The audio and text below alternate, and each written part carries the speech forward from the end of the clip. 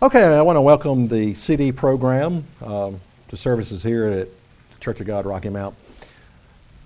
What do you do when your life is not working?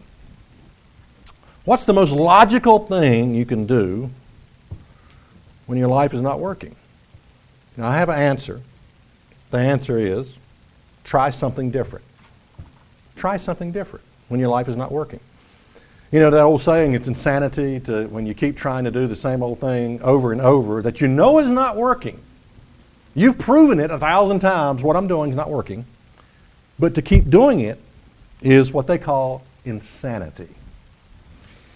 And just recently, sometimes all you got to do is just make a little change in your life to make things start working better for you. Just recently, I was sort of overwhelmed with some of the outreach stuff that I'm doing. You ever get to the point where you get so overwhelmed that you don't even know the next step? It's like you're just sitting, spinning, and thinking, I can't even move off dead center. I don't know which way to go. And I found myself getting to that point, and all of a sudden it was like, something said, well, David, look, this outreach, you don't have to do this. I'm not limited. I got all kinds of people out there. And just the awareness that I don't have to do it took a peace returned to me, a calmness returned to me, actually a joy returned to me, just realizing, okay, I don't have to do this. You're putting a lot of this on yourself. It's not as though someone else is putting this on you. You're putting it on yourself. You don't have to do this. And then I devised a plan. I said, I can take my programs, and since I got a listening audience, I can start doing some reruns, because chances are they don't remember them anyway. And I can do like 3 old ones and 1 new one, do something old, do something fresh. And make a long story short, I basically thought up a plan where I can get 6 months of programs already ready and recorded, ready to be packaged out. I can go ahead and do that. The YouTube videos, if I sit down and work hard at it for 2 or 3 hours, I can do a whole 7-day section in 2 or 3 hours. Edit one program. It usually gives me about 7 days of, and I like to upload something every day. So I thought, I can have this, get it pre-ready and take a break and not rush. And one of the things that was causing me a lot of frustration was I wasn't enjoying what I'm doing. And so by having this pre-ready, it enabled me to start enjoying it again. So I'm not under any pressure. So I thought a little change like that can make a big difference. What's the most logical thing you can do when your life is not working? Try something different. Try something different. I want to talk about the road to salvation today. I think salvation is one of the most misunderstood subjects out there. What it is and what God is trying to say about you. Now, when I talk about salvation, let me ask it another way. What is it about you that needs saving right now? Let me ask it another way. What's not working in your life right now? Whatever's not working in your life right now, that needs saving. You need salvation in that area. And I'm convinced that our whole life is a series of coming to points where you realize, I need God to save something about me. So, what is it about you that needs saving right now? And another way to ask that is, what is not working in your life right now? Now, sometimes it's hard to get specific. If you were drowning, there wouldn't be a question in your mind what you needed. If you're going under the water and you're gulping in water and your hand's out of the water, you would know, I need someone to throw me a rope, a raft, or something, a life jacket. I need salvation. And it really is just that simple. I mean, when we talk about what is it that's not working in your life, what is it that you need, that needs saving about you right now? So there are things about me throughout my entire life that's going to need saving. And often we don't look at salvation. People don't look at salvation like that. They look at it as a one-time decision, something they did long ago. All that was settled long ago when I gave my heart to the Lord. to the Lord. You know, that was all settled long ago. I made my one-time decision, and that's it. Most people don't look at salvation as a process that throughout your life there are things about you that God's going to need to correct and save about you. Salvation is personal. And I think it's okay to look at it as my salvation. You know, and my salvation is going to be a little bit different than yours. It's the same method. I mean, it's grace of Jesus Christ. We all understand that, but it's different. Let me try to explain that, how it's different. Remember a guy in a church told me a story long ago. He said when he was baptized, he'd been a smoker all of his life. He said he threw his cigarettes away going to the baptism and said when he was baptized, his exact words were, God took away the desire to smoke. I was always fascinated by that story. That's one method of salvation right there. Now let's think about another guy in the church who has the same type of addiction, but God doesn't take it away immediately. He struggles for about 5 or 6 years, and he falls flat on his face and gets up and tries again and gets up and fails and tries again. God just doesn't take it away, and he has to overcome that, and he has to struggle with that. You know, both are salvation issues, but they're different. One, where God took it away, he could talk about the power of God, the goodness of God. The other that had to struggle, you know, he would have, chances are, more compassion toward the other smokers in the world and more understanding. So there's a difference there when we talk about the road to salvation and how God works. You know, the person where God just took it away, he might not understand, or he might be sort of short with people and be sort of stronger or condemning and not understand. So the salvation road. Now, the Bible tells us, let's take a look at this verse. Philippians 2 and verse 12 is a powerful statement. Philippians 2 and verse 12 tells us this. It tells us to work out your own salvation. It says, wherefore, my beloved, as you have always obeyed, not as in my presence only, but now much more in my absence, work out your own salvation with fear and trembling. And it goes on to say how we do this. For it is God which works in you, both to will and to do of his good pleasure. So it's God working in you to accomplish this. Now, I want to illustrate something here. I didn't have time to put pictures up here, but what I would call the salvation roadmap.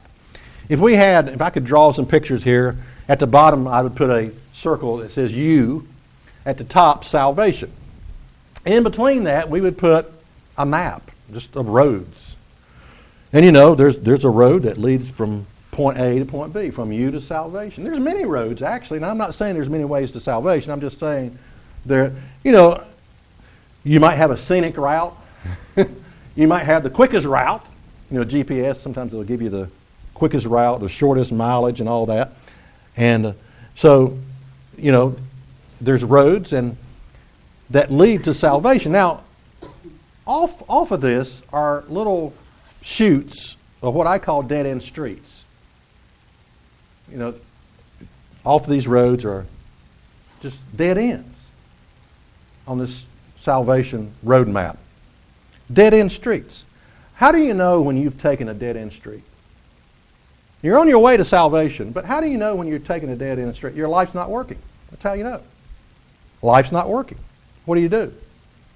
You try something different. And, you know, in a GPS, sometimes that thing will say, look, recalculating. Stop, turn around. You missed your turn. And I'm convinced that some of us are sometimes so determined. We've taken a wrong road. And we're walking and we say, hi, look at that sign. It says dead end. We keep walking. Turn around. We keep walking. Go back. It's a dead end. And I don't know what it is, but we're just like, no, I'm just going to keep, I'm going to go all the way down to this dead end street. The GPS would say, turn around, you idiot.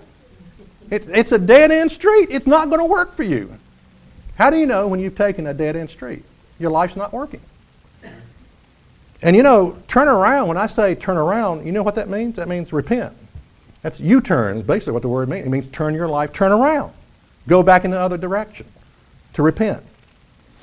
Now, I read a statement one time that it would shock a lot of religious people. And it said this.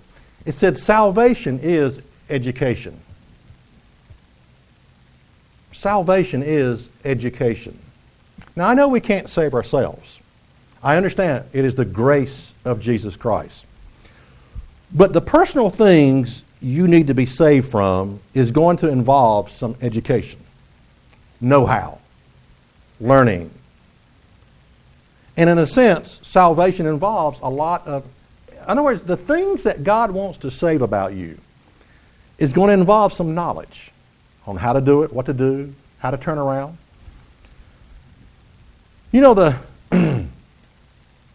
The cause of all the world's unhappiness, sorrow, suffering, poverty, religious confusion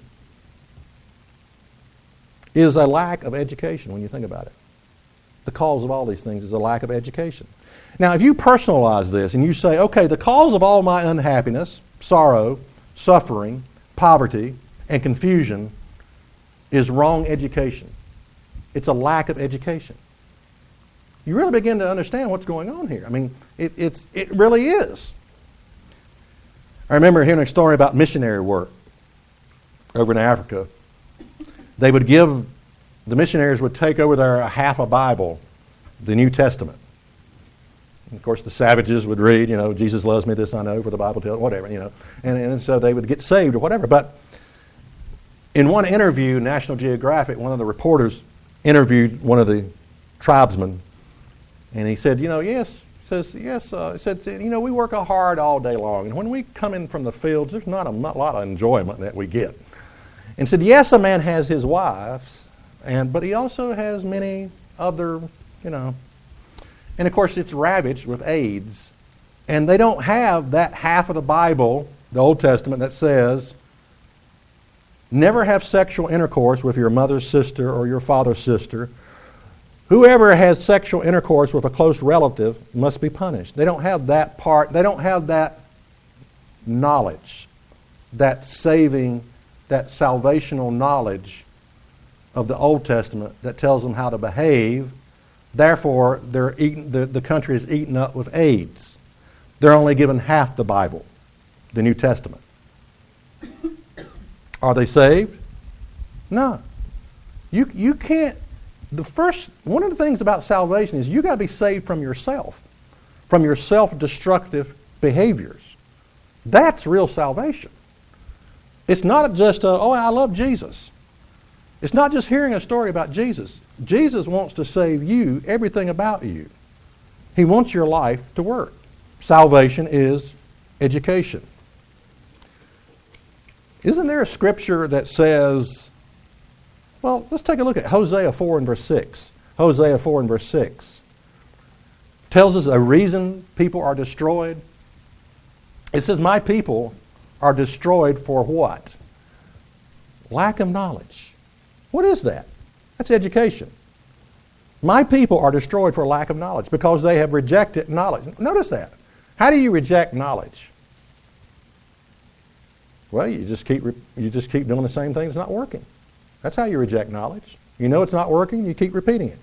I will also reject thee, that you shall be no priest to me, seeing they have forgotten the law of God. I will also forget your children. So when we think about it, what is salvation?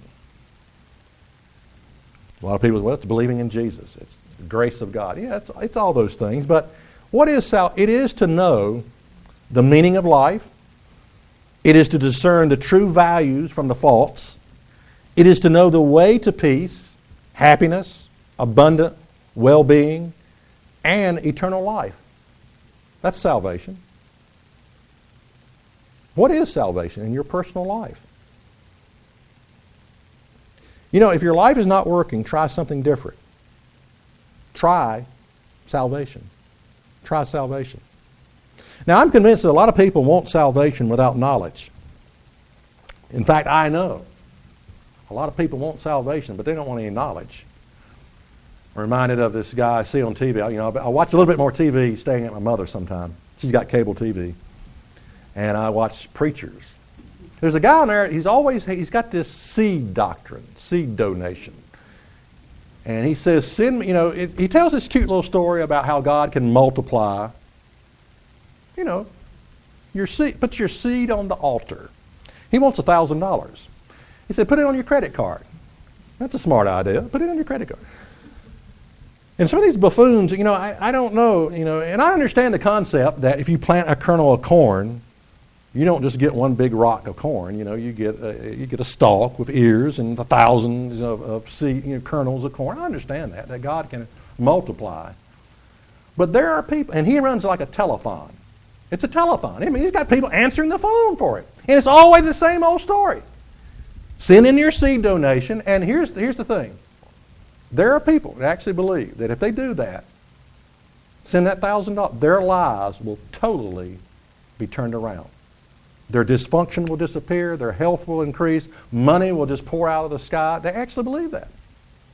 It's a shame. I think these people ought to be locked up and put in jail. And he'll say something, help me spread the gospel. And I'm thinking, what gospel? You hadn't even talked about the gospel yet. There is no gospel. It's a seed donation. It's the same story, and it drives me crazy. Salvation without knowledge. Our society, in a way, has true knowledge. It rejects true knowledge. Many people today believe the Bible was not written to inform man's mind. To say the gospel of Christ is an educational message, a lot of people would say, no, what are you talking about? It's not an educational message. It has nothing to do with education. That's how people look at it. We need the old-fashioned gospel. That is totally irrational and unrelated to the mind. The old-fashioned is just a decision. Yeah, I love Jesus. Old-fashioned gospel. The Bible is an impractical book unrelated to knowledge, is how people look at it. And so the Bible has come to be regarded as outdated, superstitious, a book of fables, the writings of ancient race of Jews ignorantly searching for a national concept of God. That's how people look at it. Why would you study the Bible? There's nothing in there for me. But I can be saved. All I got to do is just, raise my hand, give my heart to the Lord. Jesus said, to love God with all your heart and mind. Think about, what does that mean? All your mind? Is that not educational there? To love God with all your mind? Sure it is. If the Bible was written to change man's heart, and it is, it's written to change the heart of man, how can what is written there change man's heart if it's never understood by the mind? It has to be understood by the mind. Proverbs says, wisdom is the principal thing. Therefore, get wisdom, and with all you're getting, get understanding. Man, get wisdom, get understanding. Go to it, search it out, find it. Why is my life not working? Try something different. Try something different. And again, there's this view that, I did a program called Absent from the Body. Because I got so sick of hearing that statement. Well, Paul says absent from the body, present with the Lord. We almost got in a debate at that funeral I did for Freddie. The Baptist minister. I talked about the resurrection. He kept going back to heaven. I talked about the resurrection and absent from the body, present with the Lord. Back and forth. And I thought, okay, I'm going to do a program on that. And I asked the question, when will you see God? That you can't see God the way you are now. Your body has to be changed. Flesh and blood cannot inherit the kingdom of God. So if we can determine when we're going to be changed from mortal to immortality, then we can determine when we're going to see God. That was my approach. Okay, when are we going to be changed? Resurrection. Therefore, we've just identified when we're going to see God. Because you can't see God the way you are now. Well, anyway, someone wrote me and said, you are truly a heretic. You try to apply common sense knowledge to the Word of God, which supersedes, and they misspelled supersede, all knowledge. You, sir, lack discernment. Now, here's the idea. We can't get it. You're trying, and I wrote back and I said, well, what kind of knowledge am I supposed to understand the Bible with? Well, what's your choice? I mean, the only thing I got is human knowledge. But that statement, you try to apply common sense knowledge to the Word of God, which supersedes all knowledge. There's this idea that you can't really understand God. You just can't. Read the Athanasian Creed for a perfect example of that. No one can understand God. It's too high. No one can understand His will. No one can understand His law. No one can understand God.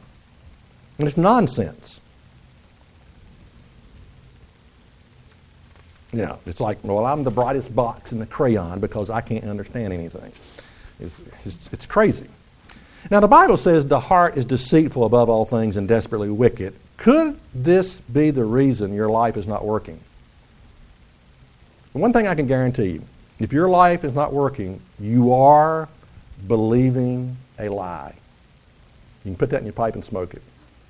You're believing a lie if your life is not working. You've fallen for something that is untrue.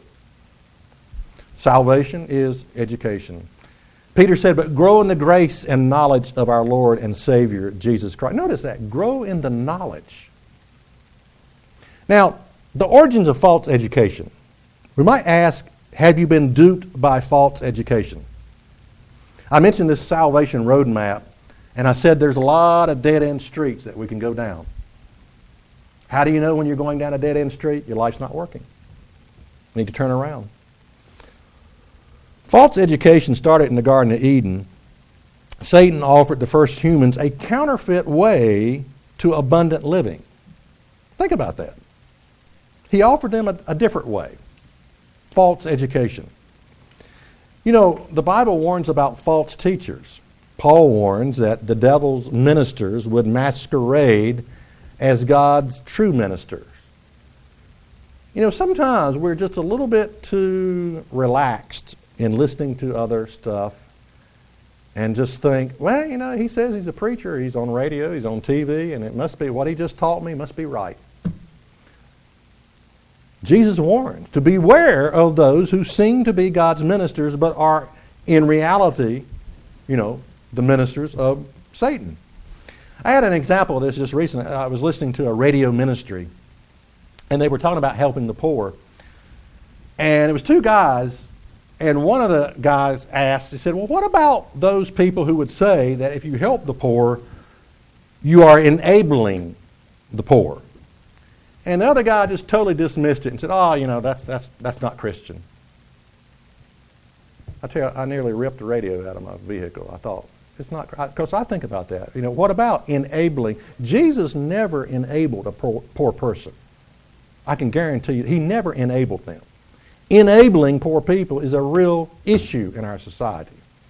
And to just dismiss it and say, oh, that's not Christian. We're just supposed to love everybody, help everybody, give our money to everybody.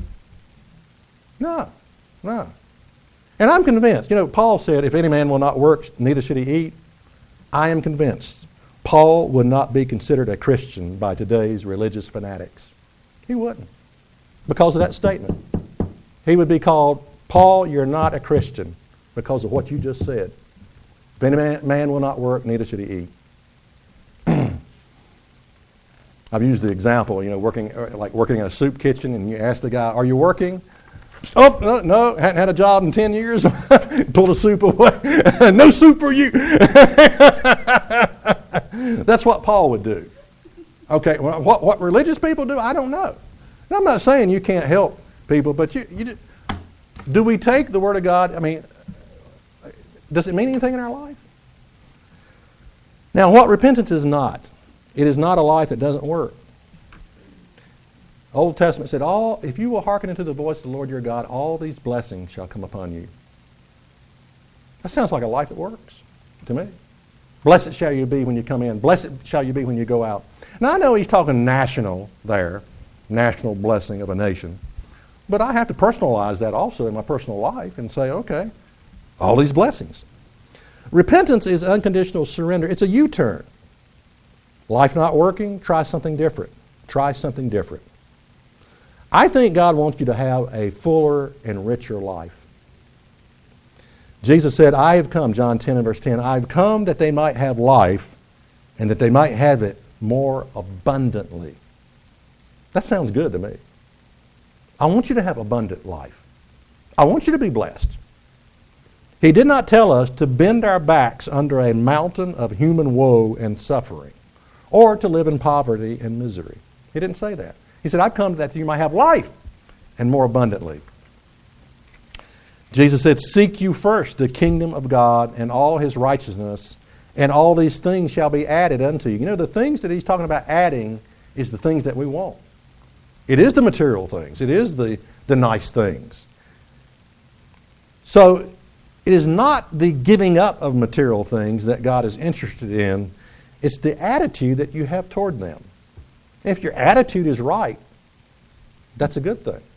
Now, if you let it go to your head, that can be bad. But it's your attitude toward the things that God has given you. How do you find your way back to the road that leads to salvation? Now, this may sound strange here. But I think it's necessary sometimes to do this. To say, if you're taking one of these dead-end streets, your life's not working, how do you find your way back? This may sound selfish, but salvation it's about you. It's a decision to say, I'm going to do what's best for me. I'm going to do what works for me. You are the instrument of salvation. We can talk about other people later. God may not be calling them right now. They may not be an instrument of salvation. But salvation is what works. What works for me? Is this working or not? Try salvation. Say, God, show me where I'm wrong. Correct me. Make your life work by trying real salvation. The kind of salvation that I think God desires for each one of us. Real salvation. Where your life is a blessing. It's a blessing not only for yourself, but it's a blessing to other people. So often I think, okay, I think like this sometimes. I think, how can, I'll use some names here. I say, how can Mike and Janie be a blessing to my ministry?